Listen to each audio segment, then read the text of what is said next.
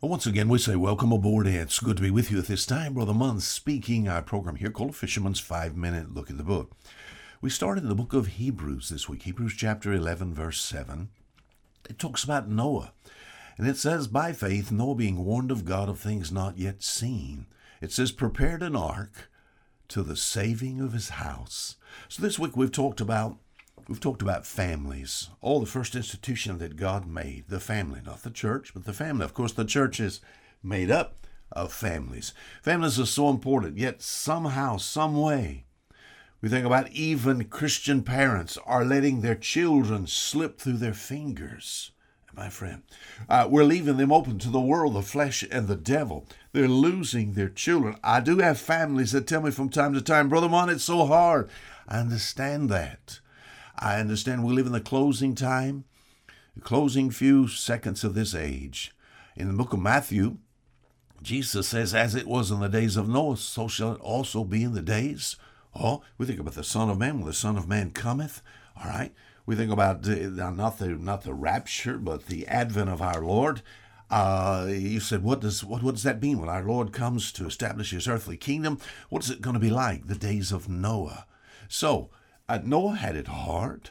Noah, I'm sure it was hard for him with those three boys that was there, Shem, Ham, and Japheth, and those three daughter-in-laws. But my friend, he got them on the ark. Noah found grace in the eyes of the Lord. He said, Brother Mom, how can I be assured that my children will get aboard, my grandchildren? There's some things about Noah's life. That's all I know to go to. As far as Noah was a man, as far as we think about not sinless, perfect man in the sense of spiritual maturity.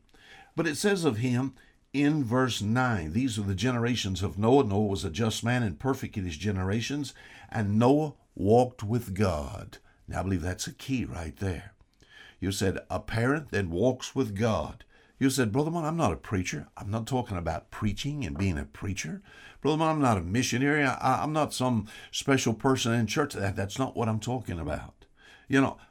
Parents is, as far as their children are concerned, first of all, they need to be saved.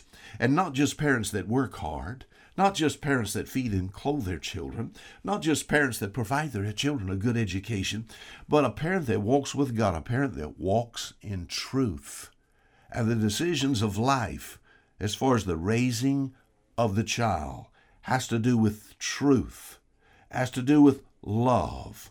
Only God. Sometimes I'll be honest with you, in raising, I raised two daughters and a son. We lost one son. But when it comes to raising children, I tell you, take the love of God. And I'm talking about God's love to be able to have patience, to be able to deal with situations. And then it's going to take a lot of prayer. Oh, God, please, we bring our children to the Lord. It takes worship where our children know there's something spiritual about us, we're just all flesh. Do you understand what I'm talking about? Brother Mon, I want to get my children aboard the boat. Now, the boat today, it's not, God didn't call me to build a boat.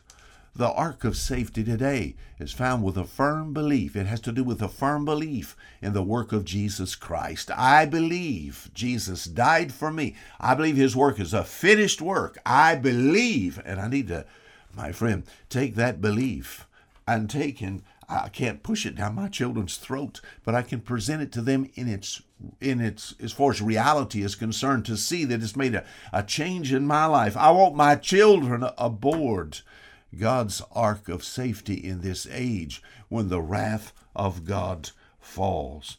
Satan, sometimes to get to kids, he makes friends with the parents. Now, I don't know if you heard me right. I said sometimes to get your children, he'll make friends with parents to the extent that he has the parent to compromise in so many areas. To compromise the truth, to compromise, we think about faithfulness as far as local church, faithfulness as far as the Bible, faithfulness in worship. We need parents that walk with God. And my friend, you'll be able to take and get your children on God's ark of safety before the wrath of God falls. I trust that God will get your children on the boat. Until tomorrow, fisherman, sing goodbye.